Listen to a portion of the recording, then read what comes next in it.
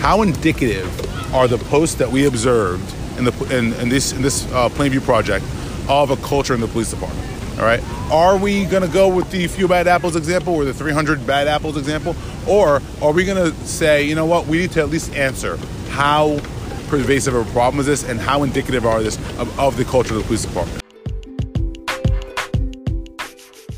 That was Hans Minos, Executive Director of the Philadelphia Police Advisory Commission. I'm Flood the Drummer, and this is Drumming for Justice. It's Tuesday, July 23rd, 2019.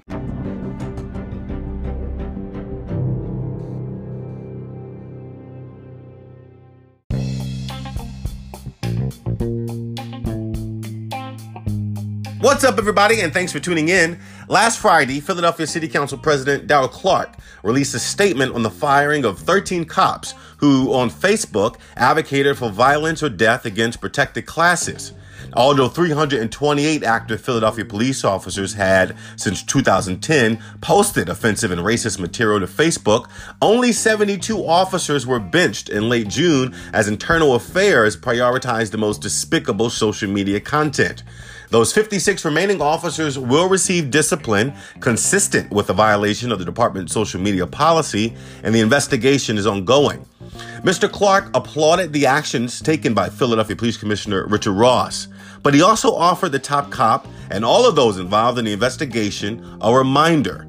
Quote, "The Police Advisory Commission, which has been strengthened and funded by Council's legislative action, needs to be a part of the ongoing conversation to ensure that police officers are accountable to the communities they serve." Well, that reminder delighted Mr. Hans Minos, the PAC's executive director, who on Monday I sat down with for an in-depth interview in Love Park. Here's that conversation. The PAC does need to be included in some of these investigations. I've said as much to folks in the administration. They more or less agreed that we've been underutilized thus far. And I want to be clear, none of our involvement limits the police commissioner's autonomy, right? He still has final decision making. He's still the final arbiter of. Does he know that, though? Does the police commissioner know that? Because sometimes when I read his stuff, it would imply that he thinks the more strength you guys get, the more access you get, that he diminishes in the role. I'd be surprised if the police commissioner didn't understand the powers that he has, especially as it relates to officer discipline. He is the only person in this city who can directly discipline an officer right now. Okay. All right? And he knows it. Let's stop there. Is that too much of an aggregation of power in one person? It's funny you say that, right? I mean, we talk about, not to get too abstract here, executive orders, right? We don't like Bushes if you're a Democrat, but you do like Obamas and you don't like Trump's, right? So I guess it kind of depends on who's asking at the time. Okay. I trust Commissioner Ross to do the right thing. And I think that if you are in my camp and you trust him, then you don't necessarily have a problem with it. But if you're like myself and you believe in long-term sustainable policy, then you plan policy around worst case scenario, and maybe that's how we should be planning policy. As someone who trusts Commissioner Ross, I honestly don't think about it that much. Okay. But now that you said it, maybe I need to start thinking about it if one day a different person becomes mayor, and therefore they appoint someone who I don't trust as police commissioner, would I still like this system? The answer to that is probably no. So maybe that's what we need. Yeah, because until you framed it like that, I mean, I don't think anyone ever really considers any of the nuances of Philadelphia politics that much. But when you frame it in a city of 1.5 million with a department of 6,500 people, that there's only one person that can level out discipline, that could be intense. It can be intense, but I don't think it's all that unusual. Okay. You think the DHS commissioner likely has the autonomy to fire their folks. Now, the question is, can their underlings do it? And that's probably an interesting question, right?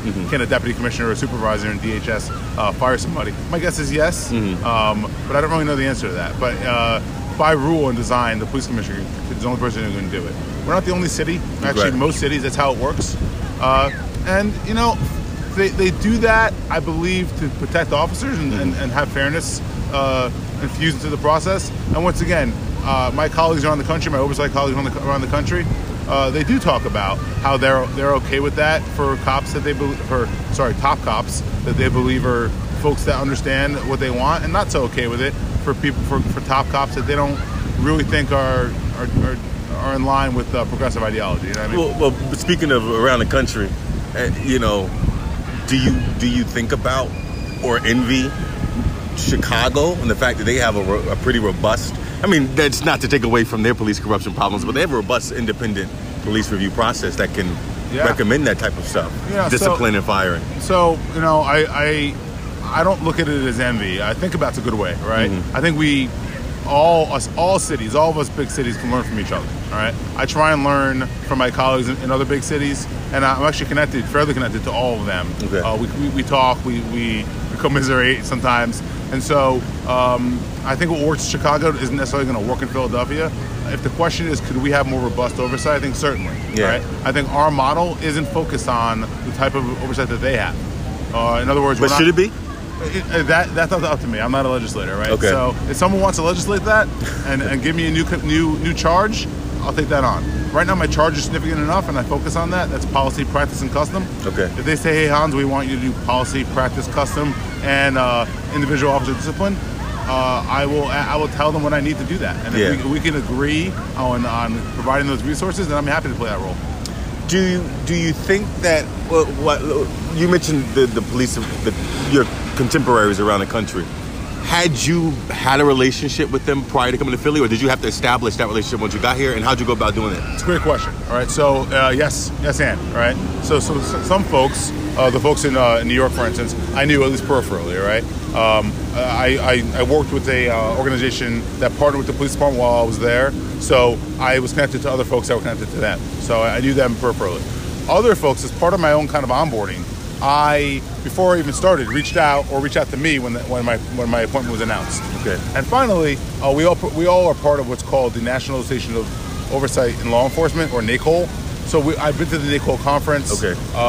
And I'm going to the upcoming NACOL conference. And my colleague from Seattle organized kind of a national leadership conference calls and meetings. Mm-hmm. So it's kind of all of those things brought me to those folks, whether it was independent organization from other cities or my own proactive outreach to those folks. I know you said that what's going on in Chicago won't necessarily work here. Is there anything that you've seen being done nationally that you do want to replicate here? Yeah, I think there's a lot of focus on really building evidence-based, almost academic overview of police, all right?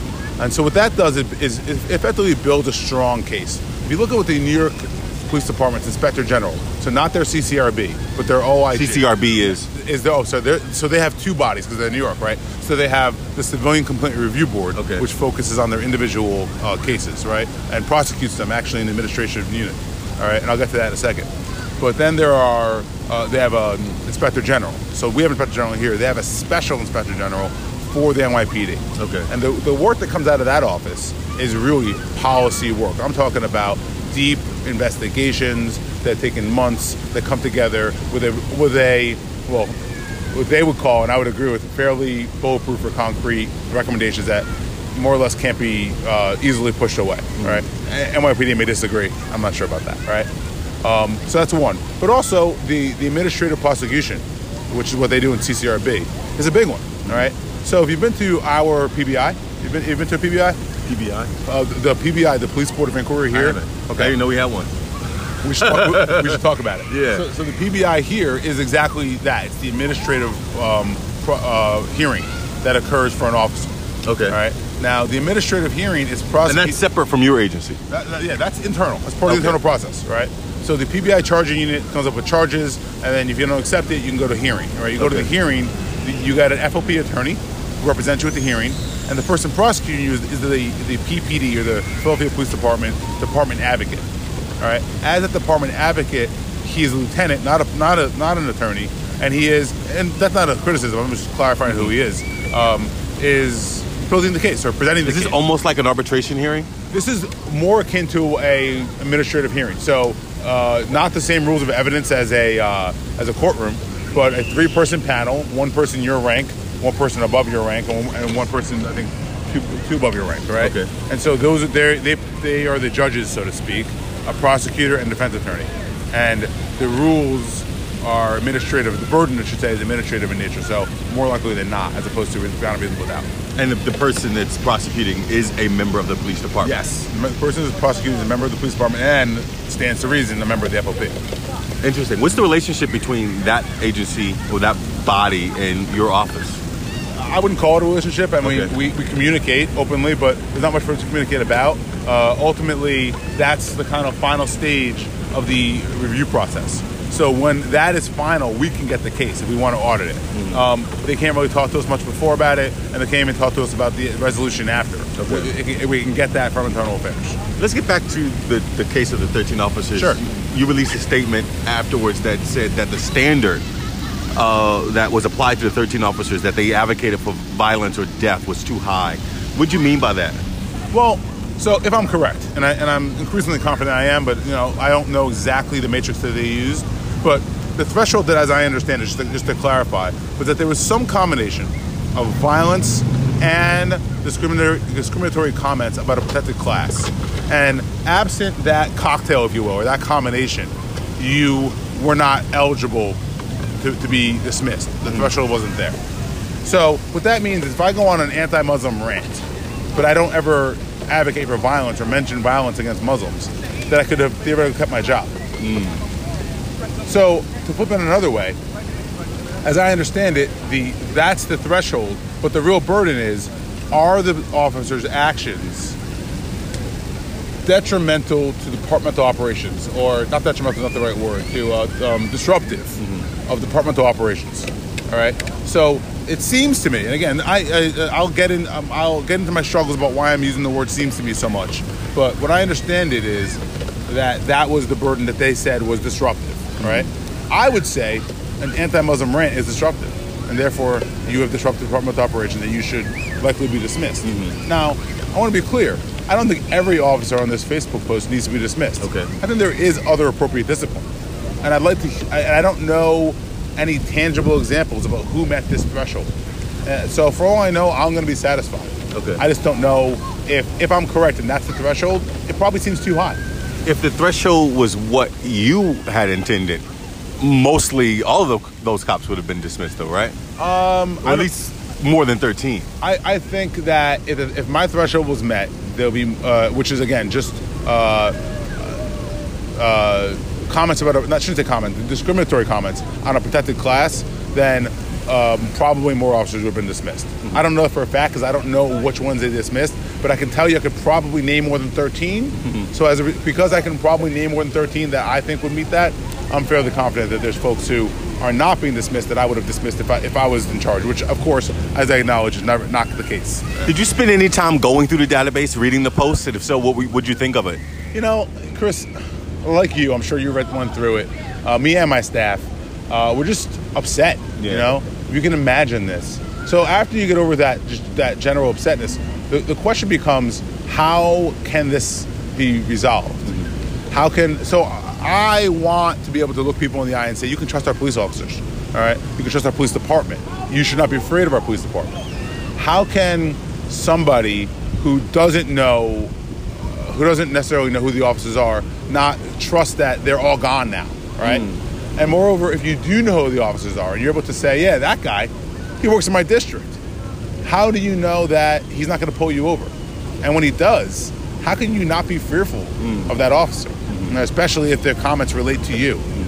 For those who are leaders, captains, sergeants, lieutenants, how do you know that they're not commanding their officers in this way? Yeah. All right, and suggesting that. I'll push it further. In terms of, we often talk about external legitimacy, right, or how the citizens feel about police. How do you, if this is your employer, and your employer is saying, you know what, I condone this to a level. If violence and discrimination are a problem, otherwise you can still work here alongside this good cop. If you don't do that, if you don't meet that threshold, how does a cop who works in that setting feel about that? So it's even demoralizing for the officers, not just the public, right? I can tell you, without naming names, that there are plenty of officers who have said to me that this gave them real pause because but the sheer number and the vitriol in the comments was a lot for them, and that it not that they can't come to work, but it really made them reconsider it, and it angers them because of what people are going to say, how people are going to receive this. Even the commissioner has acknowledged this is going to affect community relations. Yeah. You know, it just can't. I'm happy he said that because he's right. But it's just, how could it not? You know what I mean? The mayor said that too. The mayor on election night said, you know, when I asked about his agenda for second term, the first thing he said was improving police community relations, and that this wasn't helping. Your job as the head of the police advisory commission isn't necessarily to improve police community relations, but do you feel like this scandal makes your job harder as well? So first, I want to be clear. That is my job, right? Okay. So the executive order, which guides my work, says that one of our primary missions is to improve the relationship between the police and the community. Mm-hmm. All right, we do that by focusing on the policy, practice, and the custom.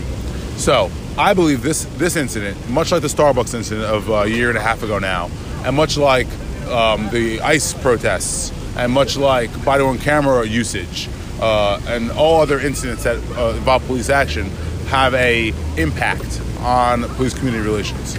And when these issues are high profile, we believe that we need to address them to A, clarify them, or B, recommend to the police, to clarify them to the public, or demystify them for the public, or B, recommend to the police department what we believe they could do, either in partnership with us or other entities, to improve that situation or take it seriously. Okay.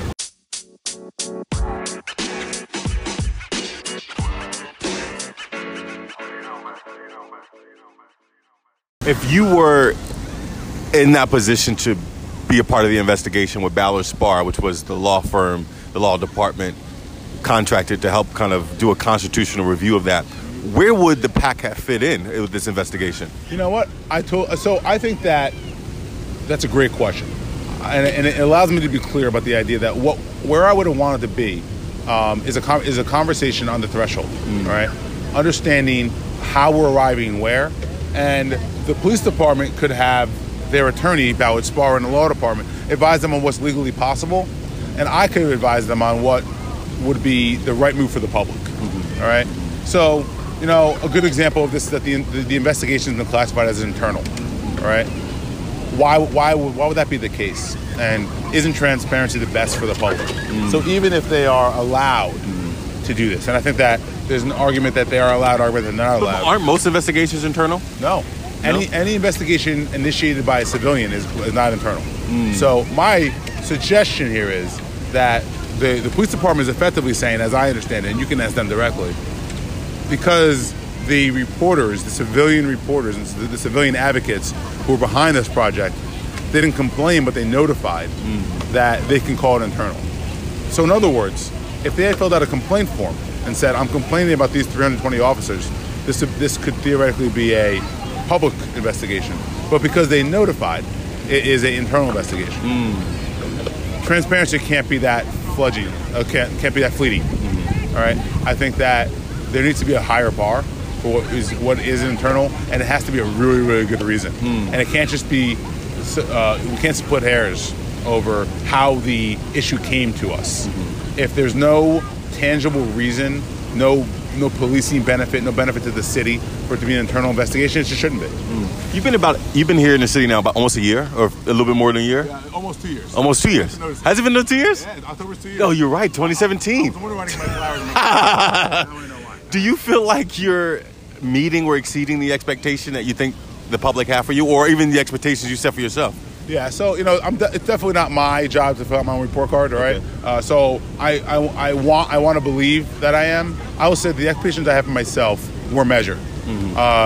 They recognized the state of the PAC when I arrived, which was a small staff, very little to no respect, and no one having ever worked on a new charge. So before I came on in was it 2016, there was a new executive order issue, right? So about 7 months into that, I started, but no one had really. We had an interim executive director. No one had really fleshed out and defined what policy, practice, and custom meant.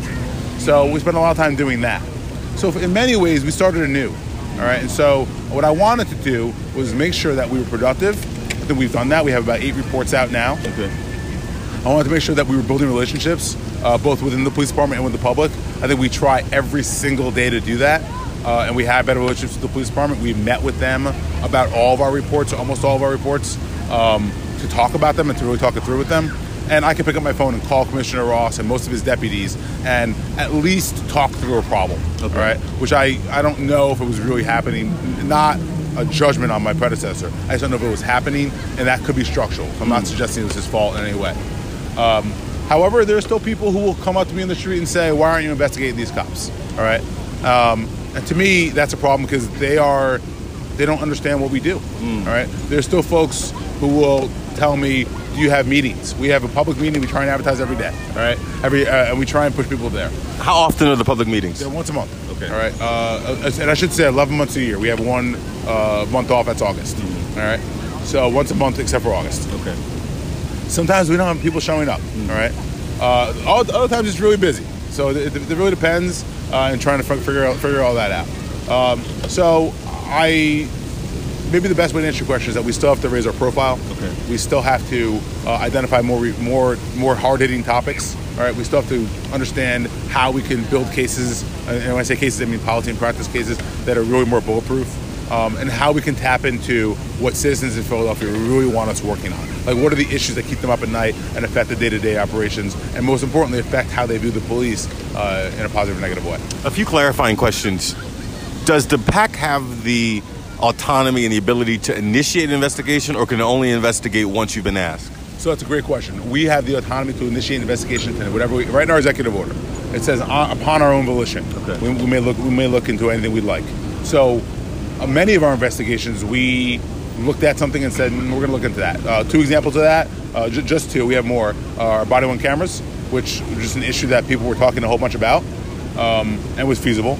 And the canine shootings that we looked into. All right, no one really asked us to do that. In fact, some people made fun of us for doing that. All right, but at the end of the day, did you learn anything from that? Yeah, I mean, what I learned. Well, what we learned and what we tried to teach are two different things. All right. So what I learned was that investigations into dog shootings were not as rigorous. Right. That there wasn't an effort to learn from these shootings, which when compared to shootings of humans, which are admittedly much more serious, there was a deliberate effort to really review what were your other options. Why did you choose to do this when you did this? And just the proof was in the pudding. This is in the report, but the interviews are significantly longer. All right. But my argument is and was and always will be that we're talking about the discharge of a firearm in a community. What happens when officers who quite often miss a dog and hit a 4-year-old? All right. And are they understanding that? What does it do for police community relations when they miss a dog and hit a 4-year-old, or when they hit a dog and it's not necessary and they killed someone's dog, which for many people, I'm not one of them, but still for many people, that's someone they consider part of their family. All right. So, what are the implications there? I'll point you to the report. There's a lot of other implications that we try and outline as to why this is not a trivial matter. Okay. Mostly because the use of a deadly weapon in a community should always be avoided. There's also a debate in the public, even with some people who are on the commission.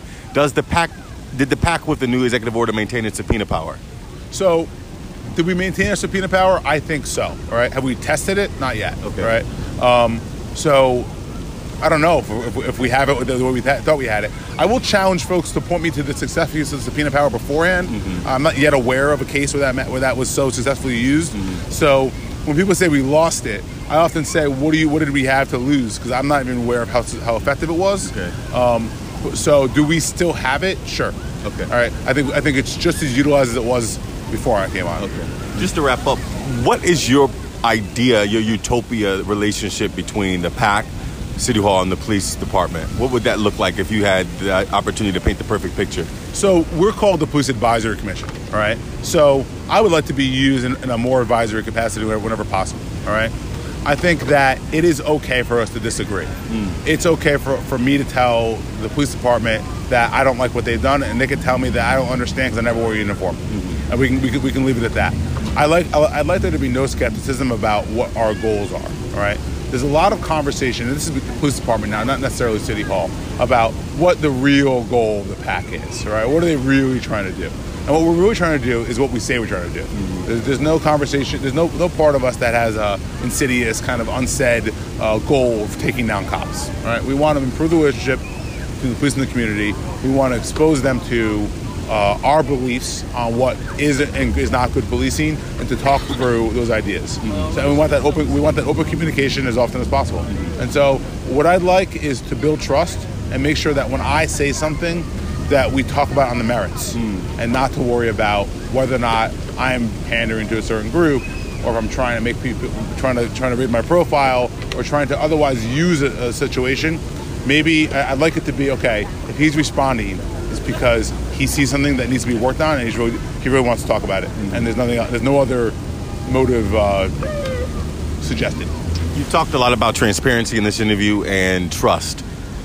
Should the police department, should Commissioner Ross identify the names of those officers who were either fired or the 320 officers who were implicated in the scandal? Should the public know who these officers are? The public should know every aspect of this investigation, all right? They should know every single officer who's been disciplined and why. They should know every officer who wasn't disciplined and why, all right? And they should be told the entire rationale, and they should be open for questions. We give police officers power to take away life and liberty on a daily basis. We need to believe that they're trustworthy and legitimate entities. We have to do that by not being insular about that. This is a major issue. People are suggesting that race and racism have infused the police department. We have to be able to put them at ease to say, we take this seriously, this is how seriously we take it, and here it is. Are you happy that the police department has finally taken on the anti-racist training that you recommended in the Starbucks report? Yeah, as so long as we're not conflating two different issues, all right? I don't believe that you can coach racists, stated racists, guys who say things that are overtly racist, out of being racist with a nice training, all right? So I'm not suggesting that these guys, these 300 or so officers, or let's put it this way, any officer that expresses overt hate or racism is going to be solved by a training. Those people need to go. Okay. All right. However, I do think that police officers, like the guys who made the arrest at Starbucks, who were fine officers, but said things like, "I don't see color," or these guys, people are always claiming racism. It's not a real thing. I'm sorry, it's not a real thing. It's often something that they say, but not real, right? Can be helped to understand how real racism is, and how even if they aren't racist, if they don't have hate in their heart, they can have implicit bias, and that the world that they exist in, the city that they exist in, has a racist history. And if they're able to understand that, then they can understand why, when they encounter two black men at a Starbucks, their first way of looking at it is that, you know what, this must be about race, right? Because this is my life. I live in this skin. This is my experience, and often things are about race. So maybe this one isn't, but it probably is, first of all. But even if it isn't, I have a real reason to say this. I'm not manipulating the world by using the word racism, which is how the cops that I've talked to, and a good number of them, have described racism. It's either hate or it's not, right? And it's rarely a structural issue.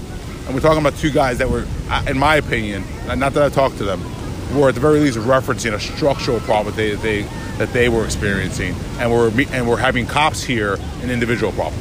Hans, is there anything that you want to say to the public, or that anything that you want to address that I haven't had a chance to ask you yet? Yeah, so Chris, I think one of the things in our press release that we talked about is that our goal is to, and what we've been hyper-focused on, is one central question.